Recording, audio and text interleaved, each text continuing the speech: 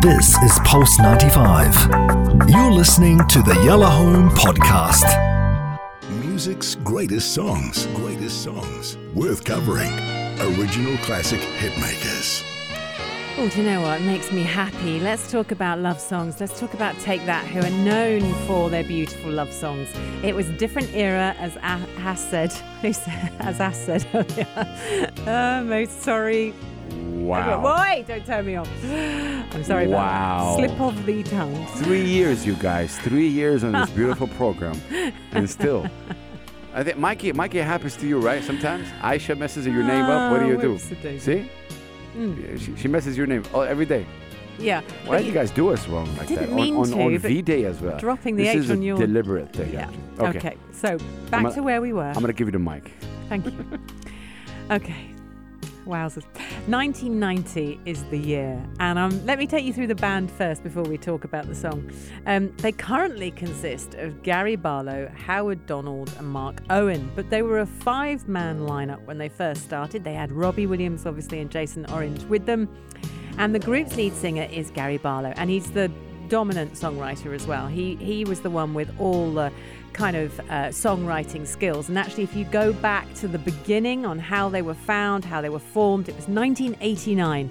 We're going back to Manchester. Manchester's amazing. A very, very creative part of the UK. And there was a gentleman called Nigel Martin Smith who wanted to create a British male vocal singing group that was modelled on New Kids on the Block. That's what he wanted to do. Okay, so he gets together, and he wants to create this teen-oriented group that would appeal to more than one demographic, but teen-oriented. So off he goes. He's introduced to this young singer-songwriter called Gary, who had been performing in sort of night venues from the age of 15. And what he was impressed with was Gary Barlow's catalogue of music he already had. So just so you know, this song was written by Gary B. when he was 16 years old. Okay, this is one he just picked. 16? Yeah, he plucked these from the archives. So he's so impressed with Gary Barlow and the musical abilities that came with him, because I mean he can play, plays the piano, sings, does the whole 9 yards. He decided to audition other young guys with sort of dancing experience and singing experience, and they were to stand around Gary Barlow. So they modelled the whole thing around him. And that's when we get into Howard Donald and Robbie Williams and Mark Owen and the other members of the band. So it's 1990. They performed. They did TV appearance, the first TV appearance they'd ever done. It was called The Hitman and Her, and this was in 1990. I don't even know the program. And they did this kind of unreleased song, My Kind of Girl. It was one of Gary's. And then they did a couple of other songs. Didn't really do much. Nothing happened. And then suddenly they had their breakthrough single. It was actually a cover. It Only Takes a Minute. And it peaked at number 1 on the UK singles chart in 1992. And the success was followed by I Found Heaven. And then this one, A Million Love Songs. What was the song that broke through? It Only Takes a Minute. This is a song? No. No, I mean, okay. Because they had one specific song that kind of... There's Could It Be Magic, which was Barry Manilow's. Mm-hmm. Could It Be Magic was massive. Yeah. Absolutely huge. And then they had Pray. They did Relight My Fire with Lulu. Now I know Babe. Now I know my favorite one. Everything Changes But You? No. No. Why Can't I Wake Up With You? No. I don't know. Go. What? Which one? Guess. Come on, guess. Give it one more guess. Have I not said it yet? That's interesting. No. Oh, hang on. Was it one of the newer ones? Could be. I don't know if it's a new one. Is it one of the they sort of used gospel singers and they did Rule the World that they used for the Olympics? Could be. Oh no, this is Back for Good. We mentioned this one.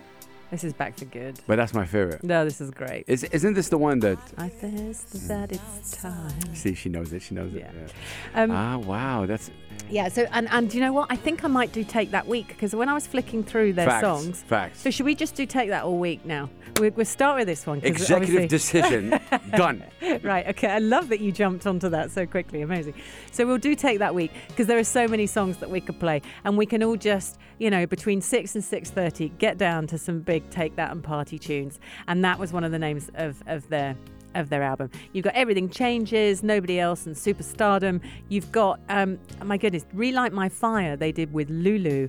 Do you remember? And her part is so if you go onto a dance floor and the DJ plays Relight My Fire, so that song was originally done by Lulu. Can you hum it? I'm not humming it. How does it sound like? It's Lulu singing, female vocalist. What's the song called? Relight My Fire. This is hilarious. See, every Brit in the world it knows exactly what it is. She originally did it like really back in the day. Okay. And then the boys covered it. But what they did is they got her in to do a middle section. And she became the best of friends with them, and they toured, and everywhere they go to do Relight My Fire, Lulu crops up and does it. There you go. You must know this. He's looking at me, he's searching. There you go. Yeah, of course. Oh my God, definitely every single bud from England right now. Yeah. Bro, I know this song, man. I know this song. Yeah, everyone knows it. And obviously their story is very, very famous. But when you do the stats on everything, I mean, they have won so many things. They've won 5 Brit Awards. They've been put into the Music Hall of Fame. I'm just trying to find their stats, because it's ridiculous. Where is it? Right, Back for Good, Never Forget. They've certified 14 million albums and 10.8 million singles in the UK. That's what they've done. They properly have lived it. I was at a Brit Awards when they won one of their Brit Awards one year, but they've won it 5 times. They've got a greatest hits album, and of course then they got to the stage where it was the Olympics, and then they did Rule the World while the flame was lit. They had the whole thing in the middle where Robbie Williams left, because when Robbie Williams joined Take That, he was 16 years old. 16, he's a baby. Yeah, and so obviously we know fame and youngsters doesn't actually go well, doesn't go hand in hand. So Robbie joins the band. He quickly becomes really, really popular, Robbie. And it was clear that he had a great voice. And he was very cute and very gorgeous, and he was the baby. So he ended up leaving, but it caused chaos, absolute chaos. And there was a lot of problems within the band. So for a number of years, Robbie didn't actually speak to Take That. There was a lot of disharmony there. Robbie went off and had his massive solo career, and clearly a good songwriter as well, and has a songwriting friend. They're lovely company, those two. Back in the 90s, I remember going to a few events with them. Super fun, just super fun. And then what's been nice is in later years, they've kind of put it to bed. They were all babies. They were so famous. And Gary has talked about coming back, and it's nice the second time. And actually, I asked him when he was last in the UAE, probably not last, but a few times ago in the UAE, I was able to chat to him, and he said, look, it's sweeter the second time round. And getting Robbie on board was also really nice as well. So Robbie did a few kind of turn-ups, but Jason Orange has also left now, so they're down to the brass tacks. But they love the UAE, and they come and play here a lot, and that's really lovely. Let me tell you about the song. Stand by. Where's my song notes gone? So I've chosen to play this one because of the day. Obviously, it's V-Day, as Hass is calling it. This was the penultimate single released by them from their debut album, which was called Take That and Party, written by Gary. And on the 5th of October 1992, it peaked at number 7 on the UK singles chart. It then went to the Netherlands. Don't know why. And then it went sort of all around the world. But Gary Bowler, he wrote it at the age of 15, not 16. And then he had all these other kind of... This is Pulse 95. Tune in live every weekday from 5 p.m.